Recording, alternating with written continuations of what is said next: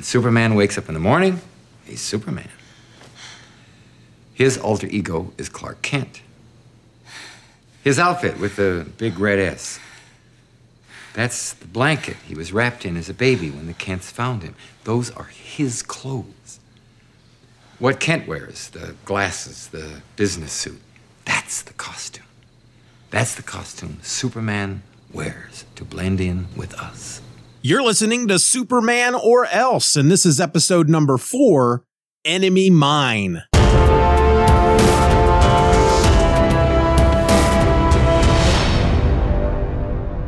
Hello and welcome to Superman or Else, the podcast in which I'm talking about post-crisis Superman comics. I'm your host, my name is Steven, and I would warn you about stepping on my cape, but I try not to wear it out in public all that often. So, if you see me out and about and I'm wearing the cape, just try not to step on it.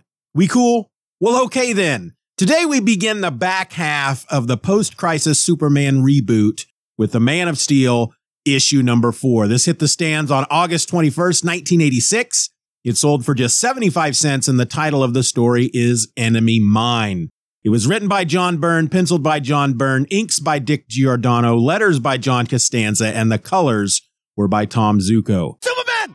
Superman! Lois Lane and Clark Kent attend a party aboard Lex Luthor's private yacht. Lois is insulted by Lex's attempt to buy her love, so she begins to leave the party. Before Lois can depart, the ship is hijacked by South American terrorists. Clark is struck in the head and thrown overboard. This allows him to disappear and become Superman. The Man of Steel then easily subdues the hijackers. In the aftermath of the battle, Luthor attempts to hire Superman, who refuses to be bought. Lex also reveals that he knew about the hijackers in advance, but didn't act on the information because he wanted to test Superman's abilities.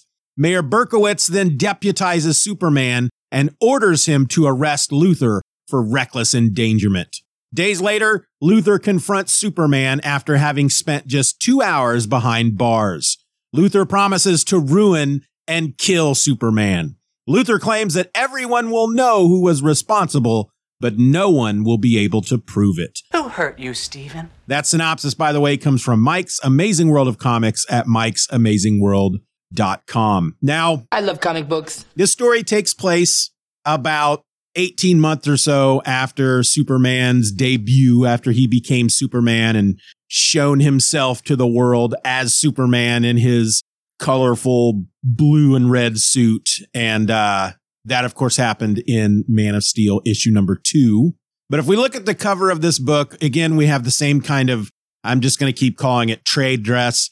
We have on the left-hand side of the cover a scene from within the book in which a terrorist is firing a machine gun at Lois, and Superman has flown in between them so that the bullets bounce off his chest. And then on the right-hand side of the cover, we have a character who, while in this case has appeared in this miniseries, we haven't seen his face until this issue. So it's basically the full debut of Lex Luthor in the post-crisis DC world. Lex Luthor? So we open in Clark's apartment. He is answering the door. Lois is at the door. They are to go to this big gala bash party thing that Lex Luthor is holding on his extravagant yacht. Party, party, party. And Lois is there to pick up Clark. They're to go together.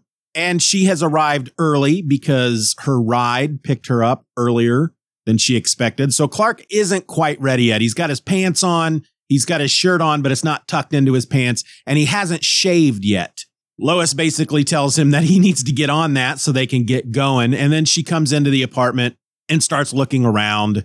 She's still angry at him because he scooped the story of Superman out from underneath her 18 months ago. And he can't quite understand why she's so angry at him. He brings up the point that if they were competing reporters working together and he scooped the story out from underneath her, that he can understand why she would be so angry. And she explains that no, in that scenario, she wouldn't even be angry at all because that's what reporters deal with. It's the fact that he came out of the blue, out of nowhere, having never worked as a reporter before, and just happened to get this story about Superman that she had been working very diligently trying to get there and back in issue number 2. If you remember from that, she even sacrificed her own life and drove her car into the river in hopes that Superman would save her just so she could meet him. But I just couldn't stand the idea of not meeting you. here comes this guy from Kansas, this bumpkin with no experience whatsoever, and he steals the story out from under her and uses that to get a job at the Daily Planet. And she's still quite angry about that. But the fact of the matter is, at this point, they're both attending this party together, not as dates, but I don't think they quite say as an official capacity through the Daily Planet. I know that they were both invited by Lex, but Lex Luthor. anyway, she's going through his apartment and she, is picking up various things. She sees this almost like a altar of Clark's glory days with his football trophies and a picture of him in his football outfit, costume, uniform, whatever you want to frickin' call it, from back in his high school days. And she comments on a picture of his parents and even comments on the weights that he has. He's got a weight set up in his apartment to make people think. Basically, he, as Clark Kent, he has to do various things to throw people off the scent that he may be Superman. And one of the things that he needs to account for is that he's a big, rugged, burly man, just like Superman is. He's big and muscular with the big, wide shoulders. And so he has this weight bench with weights in his apartment. They're primarily for show, just so people will assume that he lifts weights. And that's why he's all muscly. Well, I've been working out. Another thing that he does is when he goes in to shave, he can't shave his face using conventional razors because he's super strong. He's got, super durability. A razor is not going to cut the hair on his cheeks. And so what he has to do is he has to take a curved piece of metal that came off of the rocket that brought Superman to Earth, that brought Clark to Earth, that brought baby Kal-El to Earth. And because it's Kryptonian metal, he can direct his heat beams at it, or his heat vision. And I'll explain why I corrected myself here in just a second. But he directs his heat vision at the curved piece of metal, reflects it back onto his face, and uses his heat vision to burn the stubble from his face. He even mentions that after, I don't know, however long he's been doing this, which really can only have been over the last couple of years, because he only discovered that he came to Earth in this rocket, at the end of issue number 1. Well, not at the end of issue number 1, but it's about, thinking of the time jumps that happened throughout this series so far. He learns that he was in this rocket ship that crash landed to Earth when he was a baby. That happened 7 years before issue number 2, because he learns that, and then he leaves Smallville and he goes out to try to make his way in the world, to use his powers for good in a secret fashion. He doesn't become Superman at this point. He does this for about 7 years, and then something happens in Metropolis that makes him realize that he's going to have to put on this costume to distract people. He can't do this as Clark Kent. He's got to have a dual identity. And then, of course, that he debuts himself as Superman in issue number 2, which happens shortly after he decides to become Superman. So that would be 7 years after he discovered that he came to Earth in a rocket. And then this issue is taking place 18 months after that. So we're talking about 8.5 years that he has probably been using this method to shave his face. And so he mentions that by doing that, of course, just like a regular man using a razor on his face, his skin has become used to the heat vision and does not burn or split open or anything like that. But the funniest thing about it is that when he goes into his bathroom to shave, even though he's using this curved piece of metal and his heat vision to do it, he has an electric razor in his bathroom that he plugs in and he turns on just so Lois can hear the electric razor and not ask any questions, which seems a bit silly. I mean, I don't know why she would question the fact that he goes in there to shave and then he comes back out and he's clean shaven, and she would question the fact that she didn't hear an electric razor. I mean, they make straight razors, and they make disposable razors. You don't have to turn on, you don't have to shave with an electric razor. But, if he was going to use a regular razor, I suppose he would have turned on the faucet, let the water run for a while, that kind of crap. He just, to me, it feels like he's going a little bit over the top, but he's doing whatever he can to distract people and allay any suspicions that he might be Superman, because anybody who has been face to face with Clark and then face to face with Superman is not immediately, just based on two encounters, is going to assume that they're two different people simply because one wears glasses with his hair slicked back and the other doesn't. It's kind of the point of the costume. It's to be very distracting so you don't pay too much attention to what the dude looks like. And he is supposed to, move around quickly and whatnot around people so they don't really get a good look at him. But that kind of goes out the window in this issue a bit. But the reason why I mentioned I corrected myself from heat beams to heat vision is that typically when you think of Superman using his heat vision, a lot of times you see it in the comics as red beams of light, like lasers coming out of his eyes. But John Byrne has changed that. Well, I don't know if this is a John Byrne change or if it happened before John Byrne, but his eyes glow red in the center, and then whatever he's looking at heats up. So there's not a visible beam that comes out that the naked eye can see. Anyway, Clark finishes shaving. He comes out into his apartment. He finds Lois sitting on his weight bench, and she's using one of his barbells. She's curling with one arm. And she says they're hardly heavier than the ones that she uses. Then he thinks to himself, oops, I hadn't thought of that. I've gone to great lengths to provide explanations of how Clark Kent can have a build almost as good as Superman's. But with my super strength, it's hard for me to be sure of the weight of something as small as a dumbbell. And then he explains to Lois, oh, those are old weights. I keep meaning to upgrade, but I just haven't got around to it yet. And so they leave the apartment, go upstairs. Clark is heading towards the elevator, and Lois says, nope, we're going to the stairs. We're going to the roof where our helicopter is waiting for us. And Lex Luthor had sent a helicopter to pick up Lois and then go pick up Clark. And so this helicopter has been sitting on the roof of this building, and Clark is very alarmed by that because, as he points out, his building is not set up with a helipad on the top of it. It's the roof is not built to take the weight of a helicopter sitting on top of it. And he's a bit alarmed. He feels like that's quite illegal. And Lois agrees with him. I'm sure it is illegal, but that's Lex. That's what Lex Luthor does. He's the most powerful man in Metropolis. He does whatever he wants, and he gets away with it because he's rich and he's powerful. He's the richest man in the world. He's one of the most powerful men in the world. And she explains to Clark that she knows he does illegal things. She knows that he's got his hands dirty and, elbow deep in all kinds of criminal activities, but she can't prove it. And she's been working on that for a while. And if you dig into Luthor and his history and his background, all you're going to find is all the good stuff he does. She says charitable institutions, funding to universities all over America. And he does a very good job of keeping his criminal activities out of the public eye. She can't prove that he's a criminal, but she just knows that he is.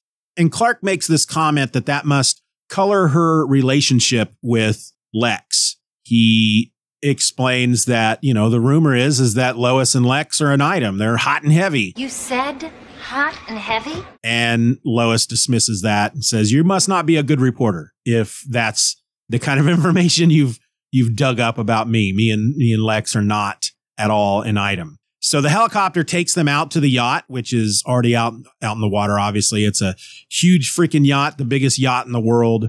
And we finally meet Lex, and he is not what you would expect when you first meet him post-crisis here in this issue of Man of Steel. Like I said, he's made at least one appearance so far in the book, but he was sitting in the back of his limo in issue number 2, and all we saw were his hands and his face in shadow. So we didn't get a good look at him. But coming into these issues, everyone who is familiar with Lex Luthor knows him as a regular build, bald guy. And for up to this point, he's been kind of a mad scientist, world conqueror type of guy, right? Well, when we meet him, he's got not quite a full head of hair. He's thinning at the top. He's got red hair and he's got a bit of a paunch. He's got a bit of a belly. Plus, Lex Luthor's keen mind. Lex Luthor's savvy. I may have mentioned it before, but from what I understand, John Byrne based Lex Luthor after Donald Trump, which kind of tells you that people have known that Donald Trump was a crooked piece of crap for a long, long, long time. This is 1986, folks, and John Byrne based Superman's most hated and evil villain on Donald Trump. So that should tell you something. Well, we learn here that this dress that Lois is wearing, she tells Clark that it is a loaner, that Lex loaned it to her. But we learn here that Lex actually gave it to her as a gift. She was not aware of that. She, again, assumed it was a loaner. And once she finds out that Lex meant it as a gift, she is immediately pissed off. She will not accept gifts from him. She's told him that before. And they don't explain why she won't accept gifts from him. There are a number of reasons why she probably wouldn't. I would like to think it's because Lex is very vocal about his desire for her. She even tells Clark on the way over to the yacht that Lex wants her to be his, not because he is smitten with her or in love with her or anything like that.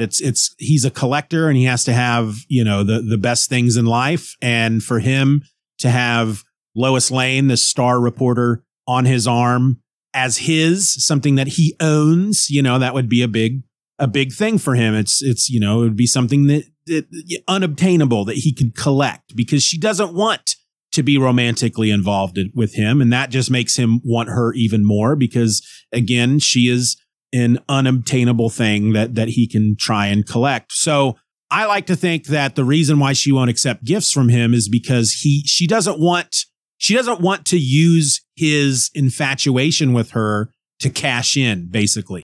She probably feels that it would be immoral to accept a gift from a man who is giving it to her for, on the surface, what would be romantic reasons. And for her to accept it when she doesn't want to be romantic with him would be the wrong thing to do morally. There's also the question of her status as a reporter, the trust that the public might have in her if she is receiving extravagant gifts from someone like Lex Luthor. Would anybody be able to believe that anything she writes about him is true if maybe he's got her in his pocket? So there's that as well. But once she finds out that this dress is considered a gift, she literally takes it off right there. They're on the yacht, but they're not up with the rest of the party. They're in kind of a private room. It's almost like a living room in the yacht. It's a big, spacious, open area with couches and a bar and art and all that junk. And she literally takes the dress off in front of them. She does have Clark. She tells him to come and stand in front of her with his back to her. And how does she put it? Stand there and be as wide as you know how to not allow Lex to see her taking this dress off. And then she takes Clark's jacket and she wears it for the rest of the issue. We don't know if she's naked under that jacket. I don't know what kind of person Lois is. I don't even know why I'm thinking about that. She could be in her underdrawers for all we know. Doesn't really matter. Why am I even bringing that up? It's because I'm an idiot. Anyway, she's leaving the party at this point. She's removed the dress. She's wearing Clark's tux jacket. And she's had enough and she's ready to leave. And she starts to exit the room. She goes out onto the yacht and runs right into a group of South American terrorists and gets a machine gun pointed in her face. Clark is immediately between her and the gunman. She even thinks, how did he get in front of me? I've never seen anyone move so fast. And the gunman bashes Clark across the face with his gun. The barrel of his gun even, which doesn't seem like a good thing to do. I don't know why you'd want to hit somebody with the barrel of your gun. I mean, there's not a huge risk that you could mess up your gun doing that, but I don't know. I wouldn't do it. I'd hit him with the stock of the gun. But anyway, Clark pretends that he has been knocked unconscious. One of the other terrorists, a female, comes up behind Lois and grabs her by the hair and sticks a gun in the side of her head because Lois is very alarmed by Clark being physically assaulted like this. And while this female terrorist keeps hold of Lois, the other two terrorists that are with them tosses Clark overboard. Now, Lois assumes at this point that Clark is dead. I mean, why wouldn't you? He just got dumped in the ocean. There's nobody there to save him. There's a good chance that he got sucked under the boat, chewed up by the propellers. But there's not much she can do about it. And before she can even mourn the loss of her colleague, she is ushered up to the deck with the rest of the passengers. Those passengers include the mayor, Mayor Berkowitz, and he is wondering where frickin' Lex Luthor is. And we see Luthor through the blinds, watching them through this window, with these open blinds. And he's thinking to himself, perfect, perfect. And then suddenly the deck of the ship starts tilting because while he was down in the water, Clark changed into his Superman outfit and he lifts the yacht out of the water.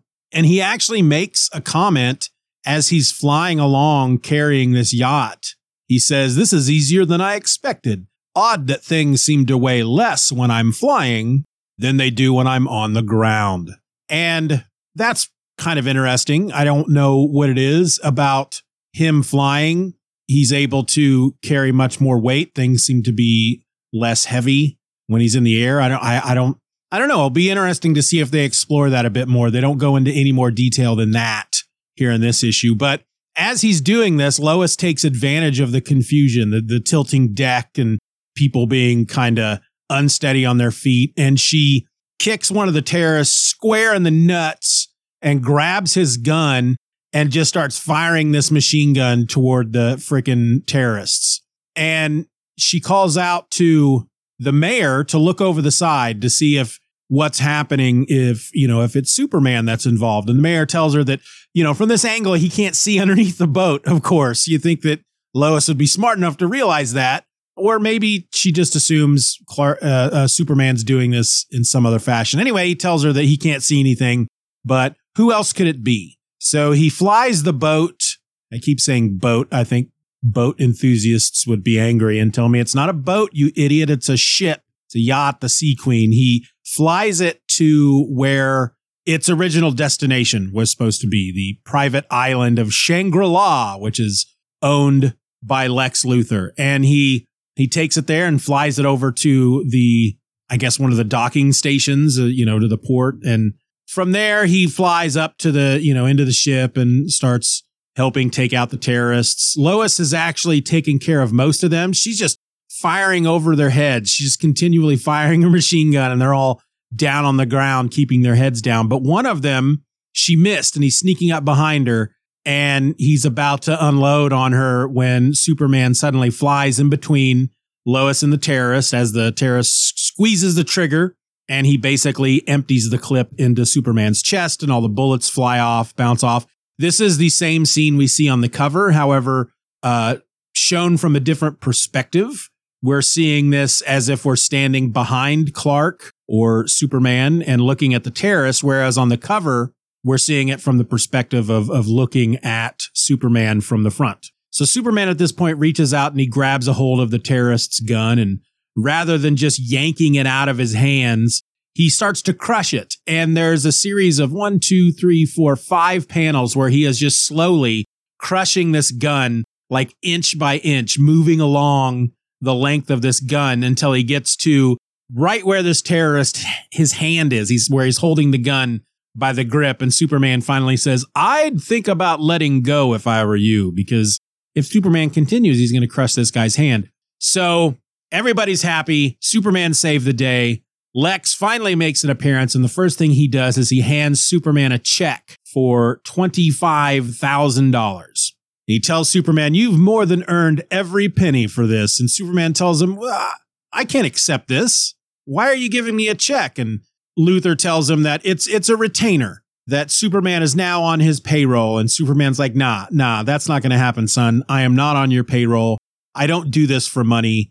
And they actually don't show him ripping up the check, but I have to assume that he did. But it's here that Luthor reveals that he knew that this was going to happen. He has, a massive security force, and he has a information organization, like a spy organization almost, that when they hear about threats and whatnot, they give that information to Lex. And so he knew that this might happen. And, they've been hearing grumblings about it because of his South American holdings and the small problems that he's having with the people in South America. So they got wind of this threat, And Lex decided to do absolutely nothing about it because he wanted to see how Superman would handle the situation. Well, of course, the mayor is pissed. How could you, the mayor tells him, how could you do nothing? You knew this was going to happen and you did nothing.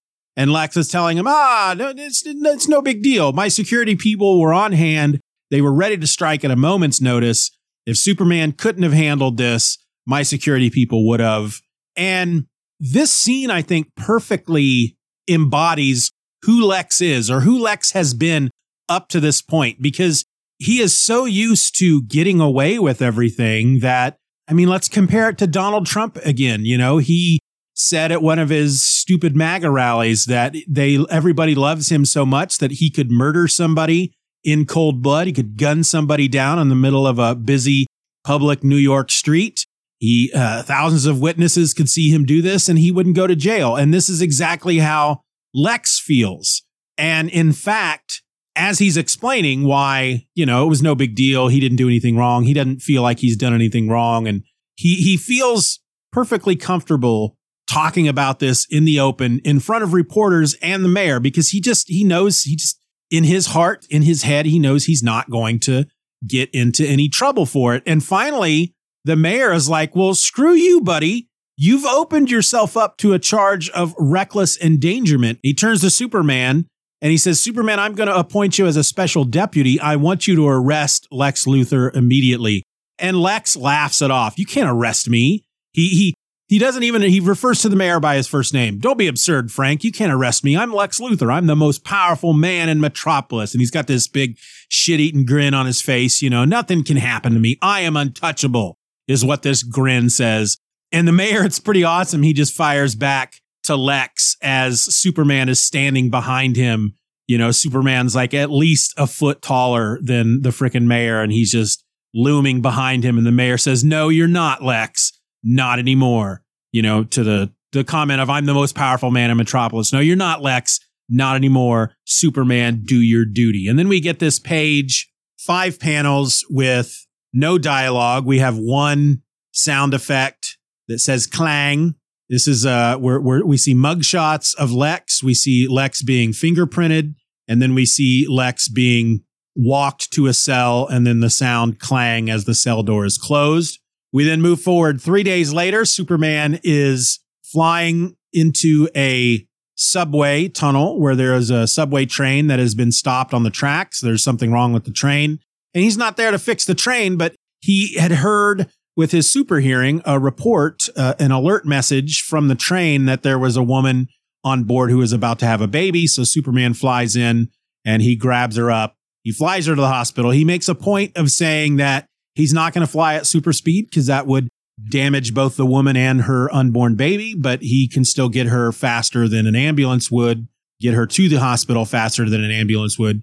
And 2 hours later, he's coming out of the hospital and he's musing on the fact that the baby has been born, the child and the mother are doing well, and the mother insisted that she name the child after Superman, and Superman convinced her not to use it as this child's first name. And so the kid's name is Robert S. Ing. That's his name. So S as in Superman, the child's middle name is Superman. But as he's thinking about this, he's walking out of the hospital. He suddenly, somebody takes a photo of him. We get a view through like the viewfinder of the camera, and we hear a click, and he hears it and he instantly realizes that he was just photographed, and he's kind of freaking out about it a bit because he typically is pretty good about being aware of his surroundings and not letting anybody take a clear picture of his face because he doesn't want people to really get a good look at his face. Now, at the same time, he spent this time on the ship with the mayor and Lois and Lex,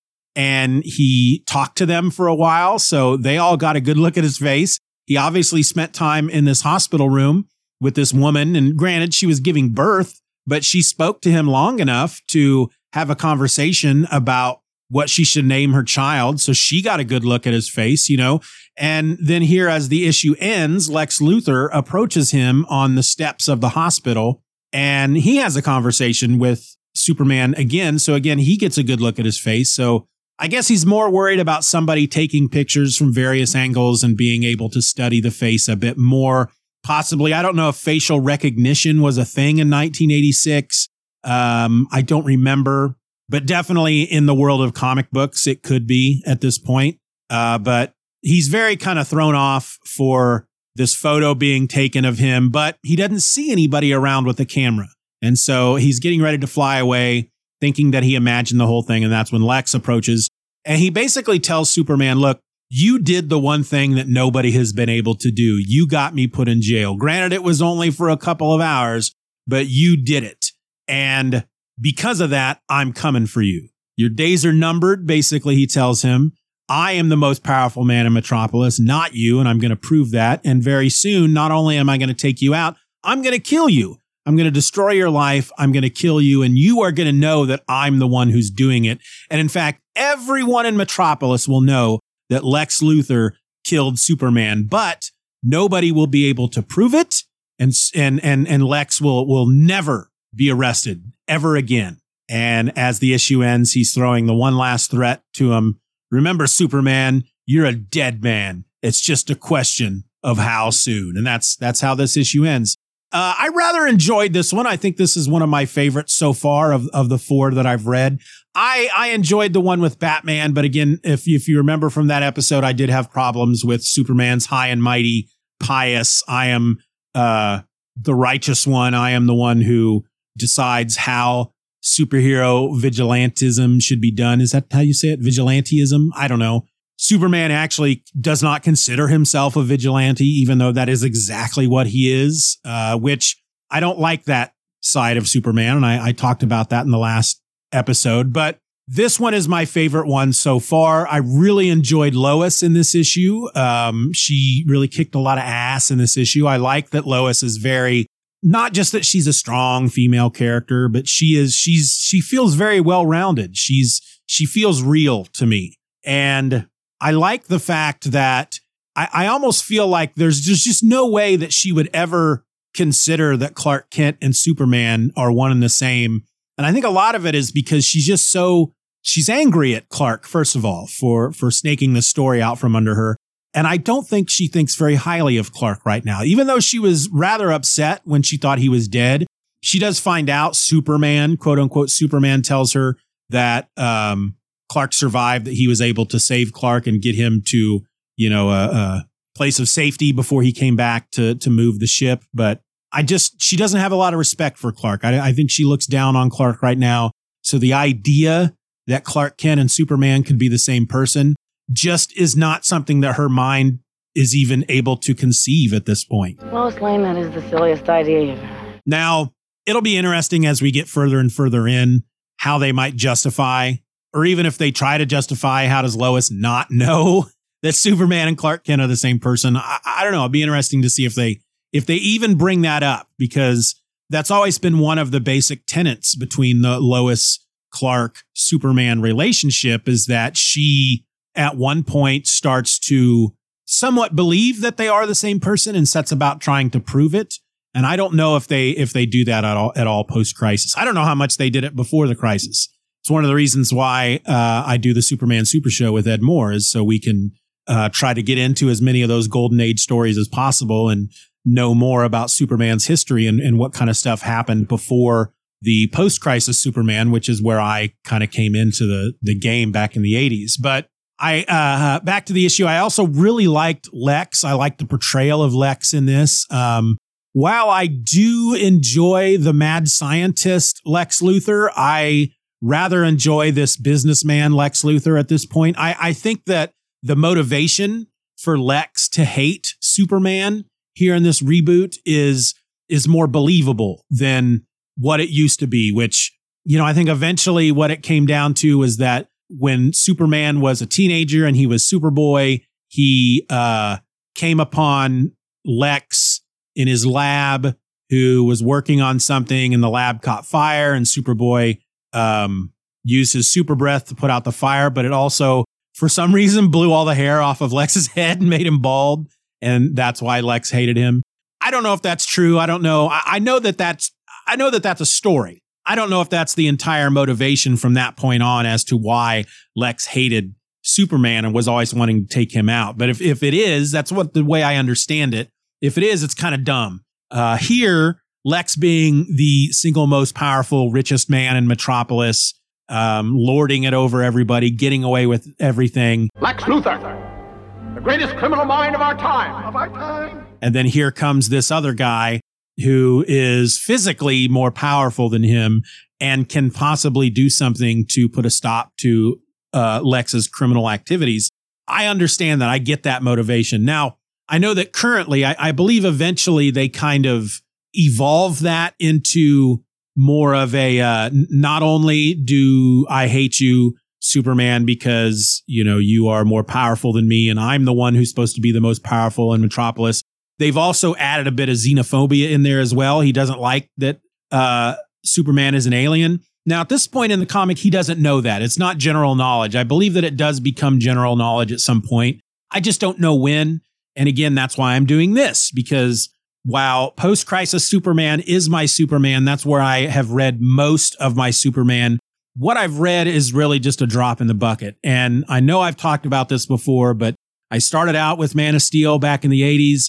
I read continuing on with the John Byrne run after that, but not for very many issues, maybe a year's worth of issues. And then I stopped reading them, primarily because I was reading the copies that my brother was buying at the time, because I wasn't purchasing comics at that point, other than ones that I was getting through the mail through the subscription model. And those were G.I. Joe and Captain America. But I imagine that my brother just stopped getting those. And that's why I stopped reading them, because he just wasn't getting them anymore. So that's the main reason I'm doing this show, is just to kind of give me an excuse to really get to know more of the post-crisis Superman beginnings, past the first year of John Byrne's Superman, and then leading through the years after, leading through getting up to the death of Superman, which is where I came back on. But I think the most interesting thing going forward is to see if I can do an episode without mentioning that, because I think I've mentioned my reasons and when I started reading and when I stopped reading and when I started reading again. I think I've mentioned that at least every episode so far, but I think I'll try to avoid that going forward. We'll see. Can I do it? Who knows? We'll see. I don't know that there's anything else I want to say about this issue. Again, I'm loving the John Byrne art. When I think of Superman, I think of John Byrne, and the stories so far aren't as good as I remember them being. When I was, how old would I have been? 14 when these issues were coming out. Yeah, 14 years old. And I like to think my tastes have matured since then. That's a long time ago. But next time, we're going to look at, of course, Man of Steel issue number 5, which was published in September of 1986, September 11th, actually. And that story is called Mirror, Cracked Mirror, and it contains our first post-crisis appearance of Bizarro, which I find this appearance very bittersweet, and I will explain that when next we talk. Until then, folks, remember, don't step on my cape. I mean, if you're going to step on a cape, step on mine. Don't step on Superman's cape. So if you need to step on a cape, if you wake up in the morning and you head out into your day and you're thinking, I have to step on somebody's cape, you probably might want to step on mine. Actually, that's probably not true. Superman would probably handle it a lot better than I would. I'm not saying that I would lash out at you in any violent form, but I would be angry and I would be hurt and I would be confused. Why would you step on my cape? That doesn't make a lot of sense. That's just mean. And I may go home and cry a little bit. And you don't want that on your conscience. My emotions! My emotions! So maybe, yeah, if you're going to step on a cape, step on Superman's. Though I've always found that line from that song a little odd, considering that Superman's cape does not reach the ground. So you literally have to wait until Superman is crouched or laying or sitting on the ground to actually step on his cape. So I don't even know why I bring it up. I'll talk to you later. Bye.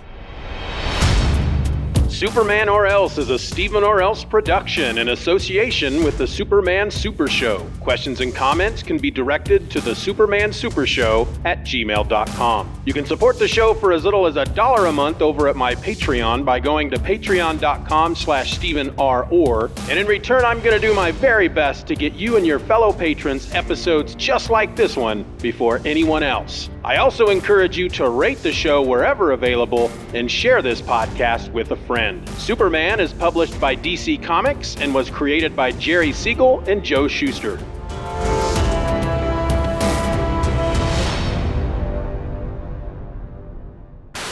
Hello and welcome to Superman or Else, the podcast in which I'm talking about poop. Hello and welcome to Superman or Else, the podcast in which I'm talking about post-crisis poopity poop pop pippity pee. Hello and welcome. Before Lois can depart, fart. Oh no, there's smoke coming from Lex Luthor's lab. My super breath will extinguish it. Lex, are you all right? You rat! Your super breath destroyed my lab and blew the gas fumes at me, causing my hair to fall out. But it was an accident. Don't lie. You were jealous of my genius. Just don't think I can move through life knowing that a guy named Steven did this to me.